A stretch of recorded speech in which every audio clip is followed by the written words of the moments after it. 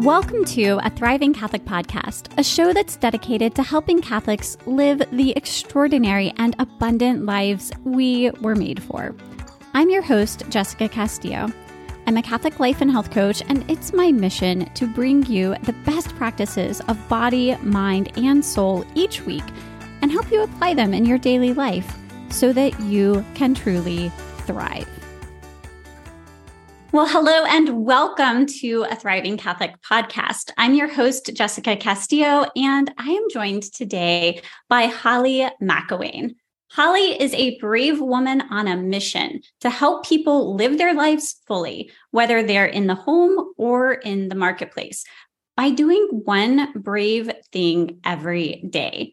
She's a leader in industry, an author, speaker, and the mom of 2 boys. Welcome to the show, Holly. Well, hi, Jessica. Thank you so much for having me. I'm greatly happy to be with you this morning. My pleasure. Holly has so many cool things to share with us today. But for people who are just meeting you, what should we know about you before we jump in? Well, my name is Holly Joy McIlwain. So I was gifted with a name that inspires action. Being a woman of joy has been kind of my life's call. And I worked for the first 15 years of my life in the Catholic Church as a youth minister, a young adult minister, as an operational and organizational leader in the diocese and in Catholic schools. And so I, right from the very beginning, was really motivated by asking people to give a little bit more and to get the most out of their life. And so what did you know about me? That I work really hard. When I made the transition from working inside the church to working in industry, I had a lot of learning to do about myself and about interacting with other people. I got married and I was surprised by that. I immediately had 2 little boys who were the loves of my life next to my husband. And I fill my days with service to my community, service to my home, and service to the people of the organizations that I support. And so, I do it all with joy, and I do it all encouraging bravery. And sometimes the bravery is a tough conversation. And sometimes the bravery is getting out of bed. And sometimes the bravery is turning your phone off. Yeah, that's so good. There's so many ways to be brave. And you often introduce yourself as the chief cheerleader of the Brave Woman Project. Can you tell us about that? What is the Brave Woman Project and how did it get started? Yeah, thank you for that. The Brave Woman Project is a nonprofit organization that I started, thus being the chief cheerleader, 3 years ago. And if you're thinking back in history, we're at the start of the pandemic. My first book, For She Who Leads, Practical Wisdom from a Woman Who Serves, had just come out. We just had this awesome release party, and the book was really catching attention immediately. I had a college tour set up. I had pre-orders. It was awesome. The pandemic hits and no one really knows what to do, except my garage suddenly gets filled with all of these copies of the book that had been on pre-order for my speaking tour. And a couple of things happened in my household. First was filled with joy. We found out we were expecting our 3rd child, and we're just overwhelmed with the amazing blessing that was. The second, my father-in-law was diagnosed with stage 4 cancer, and we moved him into our home. And over the next 2 months, we prepared our family for just the changes that the beginning and endings would often bring. I was in a leadership role at a university, and so it was really important that I maintain my space of working and navigating the pandemic for all of the employees that were serving our students. And in comes May, my dad passes away, and we experience something that causes the loss of our child. And so over that first half of the year, the ups and the downs were really a lot. And women traditionally, even if they're working in a full-time capacity, are still maintaining the majority of the home setting and the caregiving at home. So I was feeling all of these pressures as I was grieving and as I was healing. And I noticed that there were some really incredible professional women surrounding me and continuing to encourage me and give care. throughout the next half of the year, we experienced even more of our share of grief. My husband was diagnosed with MS. We lost my father-in-law. And the pressure in our life became what I believe would be unbearable for many people. But because I was so incredibly supported by the women in my life, I was able to continue to hold things together for my family, to be support to my husband, to be a mother to my children, to be a leader in my business.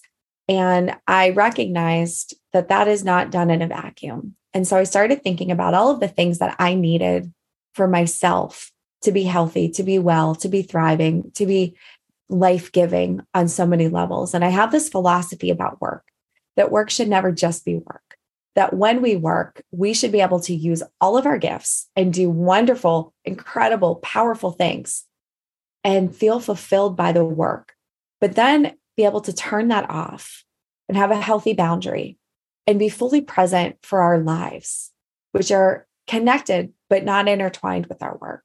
And so I think that healthy integration is protected by healthy boundaries. Well, the pandemic really challenged that for a lot of people.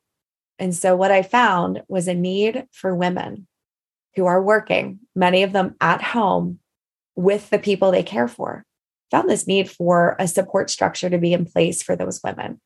So the Brave Women Project began as a practice of caring for women in my circle in a way that made sense for them virtually, at lunchtime, during the workday, or on a Saturday morning.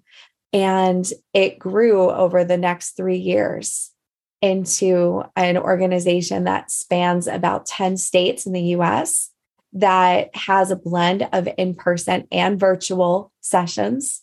We have professional development. We have mentoring. We have a wellness component with an exercise physiologist who creates on-demand workouts that can be done at home or in your office at your leisure. We have wellness coaching. We have goal-setting professional coaching. We have overall health and wellness learning opportunities, and this incredible network of professional women who are highly vetted, so that we can have our paramount activity, which is our monthly virtual support session called Come As You Are, which is fully confidential and really is the paramount activity. I'm the cheerleader of the organization because now I have a team of people who are running things in our operations as volunteers at all different stages of their professional lives. This is such an incredible organization. And thank you for sharing your story of how it got started. And, you're right. In your circumstance, so many women might have crumbled, or, that would have been an overwhelming grief. But instead, God used you through your experiences to navigate out of that, and now to create something that's really fulfilling a need that a lot of women have. And so much of our missions align, because what does it mean to live this thriving life? Like, how do you bring your whole self, all of your gifts and strengths and abilities to the work that you're doing, which is important work. Your mission is important. But how do you also balance that now with being the kind of mom you're called to be, and being the caretaker of your home, being the woman that you're created to be, really? And it's like you mentioned, it's with support. It's with other women helping you make that happen. And so when you talk about being a brave woman, you mentioned this a little bit when you were saying, it could be getting out of bed, could be your brave act. It could be having a difficult conversation. What does it mean to be a brave woman? Yeah, I think it changes every day. And that's why our organization has this tagline that we use. It's do one brave thing every day. I think that it really is dependent on the moment, and you know what you're needing to do in the moment when you have real self-knowledge. As a certified strengths coach and a certified professional behavioral analyst, I know that self-knowledge is really critical for protection and productivity. And so if you're going to protect yourself, you should know, how do you get the best of me? How do you get the worst of me? What do you need to be successful? And what's the value you bring?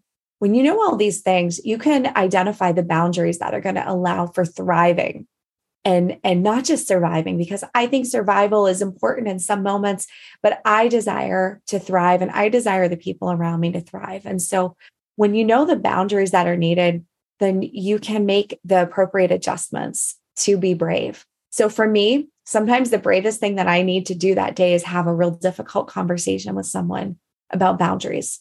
Sometimes the bravest thing that I'm going to do that day is I'm going to turn everything off and delay the distress of tomorrow. And for some people, that's a really unhealthy thing to do. So you've got to know, what's the brave action today? And I think that a brave woman knows herself. A brave woman knows how to say no. A brave woman knows how to ask for help. And a brave woman knows when it's okay to change. And I would not be able to say any of these things if it weren't for the two schools that have formed me. One, the School of the Brave Women Project, the women that taught me from the community. And the second is the 15 years that I spent working with professional Catholics, volunteers who are, figuring out how to give of that little precious free time they have to their church, to their community. And the roles that I had when I worked in the diocese, I was helping professional people learn how to squeeze out those couple of minutes or half hour or 3 hours or whatever to give of their best and not just giving the rest. And I think that that was really influential for me to figure out how to integrate it all and be able to serve in the way that I do. Yeah. And it's so important what you're mentioning about, knowing yourself really, really well, because what's brave for you might not be brave for someone else. And knowing where your strengths lie and how you can get the best out of yourself. This is so important when it comes to fulfilling our missions, whatever our missions are. Like the way that we're going to fulfill it is leaning into that unique design that God has created us with. Like, we are uniquely made to do him some definite service. And when we know ourselves, we can kind of embrace that mission and bring our best self to it. I just think it's so important for people to know. And, one of the things that one facet of being a brave woman, especially a Catholic woman today, is, being a devout Catholic woman, sometimes in a very secular marketplace. And sometimes that takes a lot of courage. Can you talk a little bit about that? Yeah, I think that it's really, really important that Catholic women who are practicing their faith and in love with our Lord and our Catholic faith are capable of being present in the marketplace, in the secular marketplace. I've worked in secular businesses my entire career of working. So from the time I was 14 on, I've always had this dual activity going where I work where my passion is, but I also work where my pocketbook needs me to be. And so I've had an incredible experience of understanding that you can be who you are fully without putting people down, without appearing to be judgmental, not co-signing on the things that are that we don't agree with, but loving people in a way that makes them want to be around you. My name is Holly Joy. There's a lot to live up to there. And I would say that over 50% of the people in my life that trust me and would consider me a good friend are not in full alignment with my belief structure. How does that work?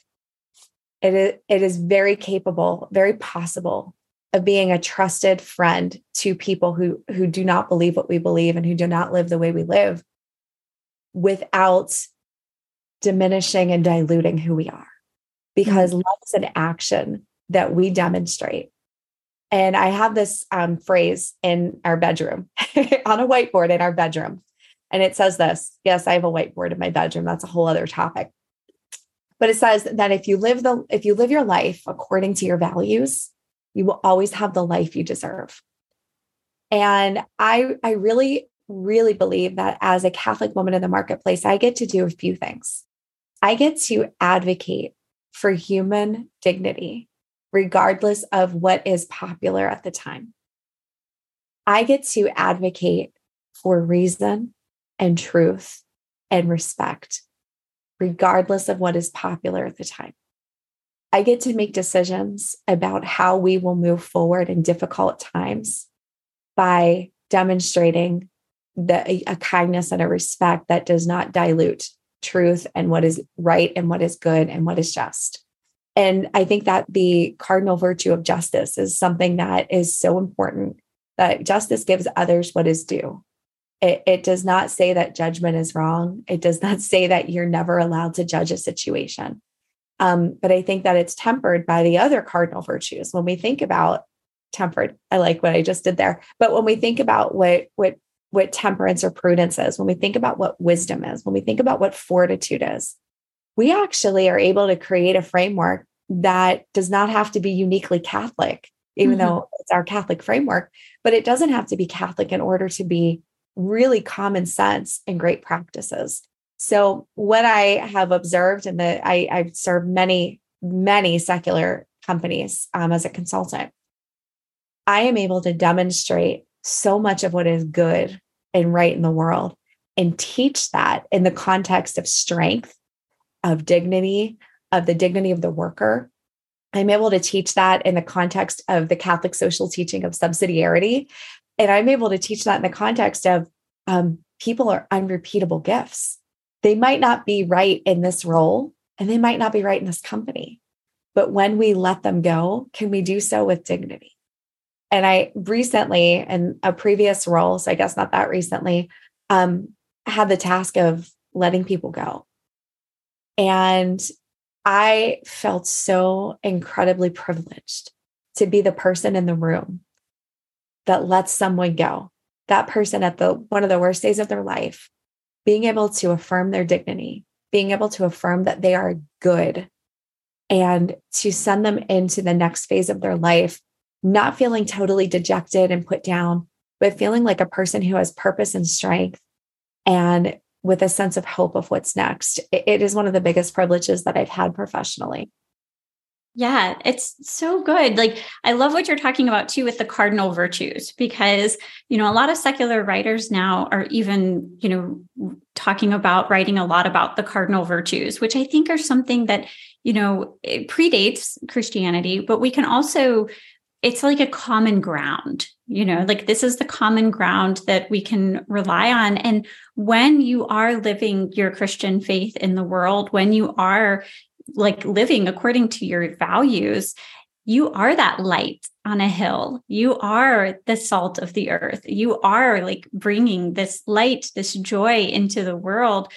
And people notice that, people recognize that even and are drawn to that. So, we talk about how God is goodness, truth, and beauty itself. Well, we should be a reflection of goodness, truth, and beauty. And so those things attract, and people take notice that there's something different. There's something different about the way you're, maybe even letting someone go. Like, there's a difference that you bring to your work and to your life when you're living according to these virtues. What do you think, though? What do you think is the biggest thing that holds women back when it comes to taking brave action? What's holding people back? So I would think that there's two things that I will speak from experience of things that I'm aware of will hold me back. And just from the hundreds and hundreds of women that I've spoken to and listened to stories from, I will say that the imposter syndrome is something that it is. It's so for those listeners who are not familiar, the imposter syndrome is a phenomenon that was heavily researched, and the idea here is that about 70% of all people suffer from some version of the imposter syndrome. It is a self-belief that you're not enough or that you're too much, that someone will figure out that you shouldn't be at the table you're in, that someone will discover that you were just lucky and not actually qualified. And it's a whole system of beliefs that undermines your unique giftedness.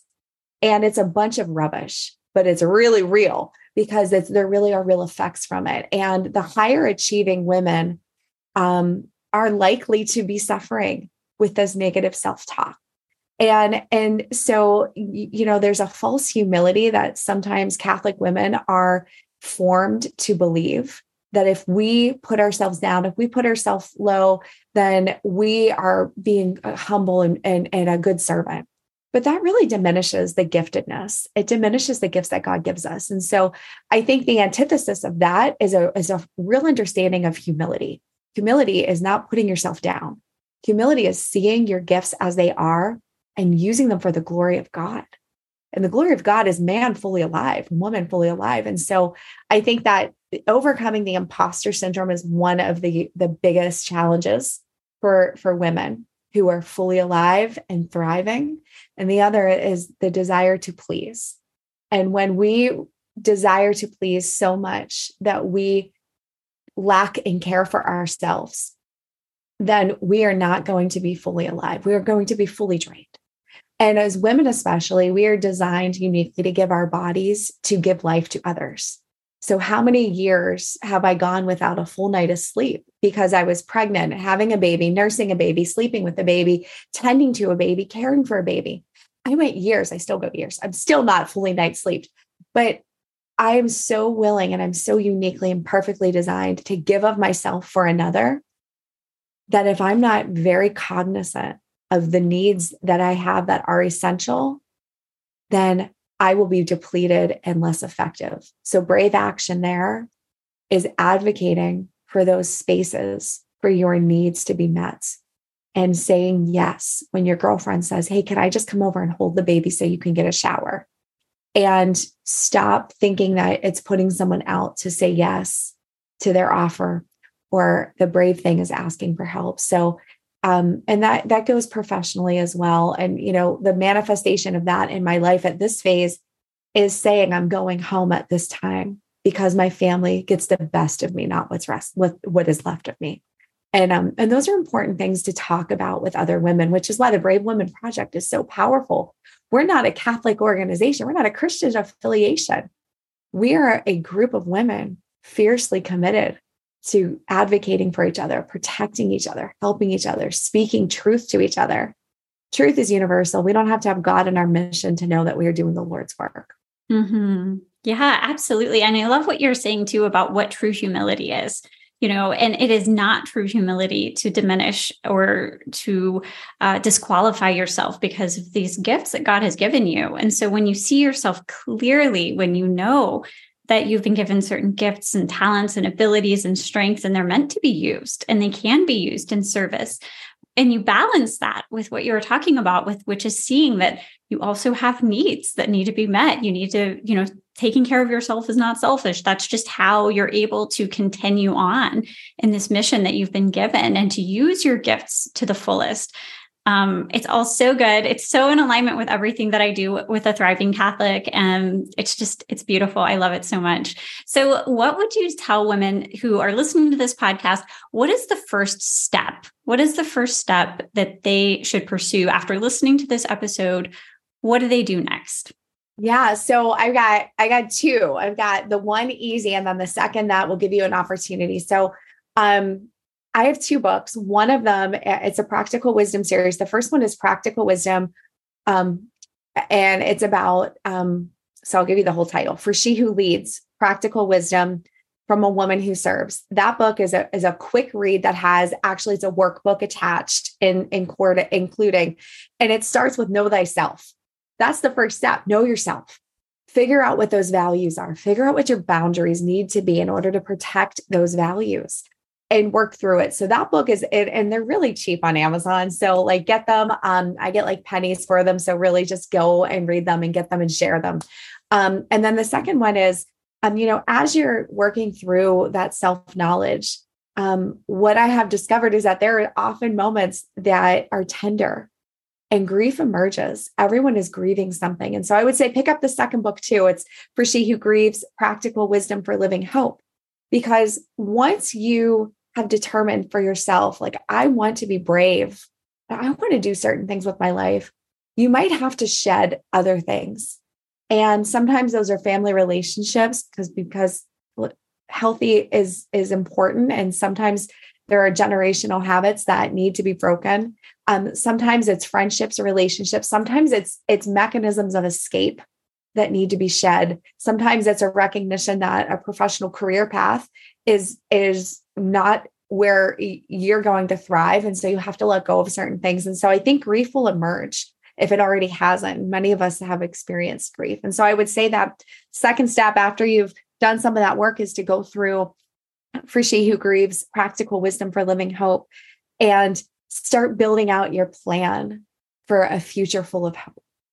Because the Lord created us as unrepeatable gifts for a purpose. The world needs us right now as we are, who we are, and to be stretching and reaching for that next best version of ourselves. Evolving into that woman is going to make our families better, our communities better, our friendships better. It's going to make us have a little bit more of a taste of what salvation is. And if we look back at the theological virtue of hope, that is defined as a vision of heaven. And if we are committed to living fully alive in a thriving way, then our eyes are searching for heaven. But we can do so in a healthy way. We can do so in a life-giving way. And we can do so that creates a little bit of heaven on earth for every person who we encounter. Absolutely. That's so good. Such good advice. I am going to link to both of the books in the show notes for this episode so everyone can get to those. This has been so great, Holly. This is so much good stuff. And it's so in alignment with everything I'm always telling my clients about, finding out who they're uniquely created to be, and then getting out there and serving in the mission that God's given them. And it's a win-win situation for everyone. It's good for you if you become the saint version of yourself in the process, and you also bless the world by doing the work that God has uniquely equipped you to do at the highest level possible, really just being that best version of who you were already created to be. So this is so good, Holly. Thank you so much for being here today. Thank you so much for giving me a chance to talk about these things, which I often don't get to speak about anymore. So I really have been given life by this conversation and some energy, and my cup is filled. So I can go be a good mom and fully present to my husband and have a life-giving experience too. So giving me a little heaven on earth is appreciated. Oh, you're so welcome. And this is what it is when we use our gifts. It gives people energy. It gives life. It fills your cup. So everyone get out there, find out what your gifts are and how you're going to use them to bless the world. Thank you so much again for being here.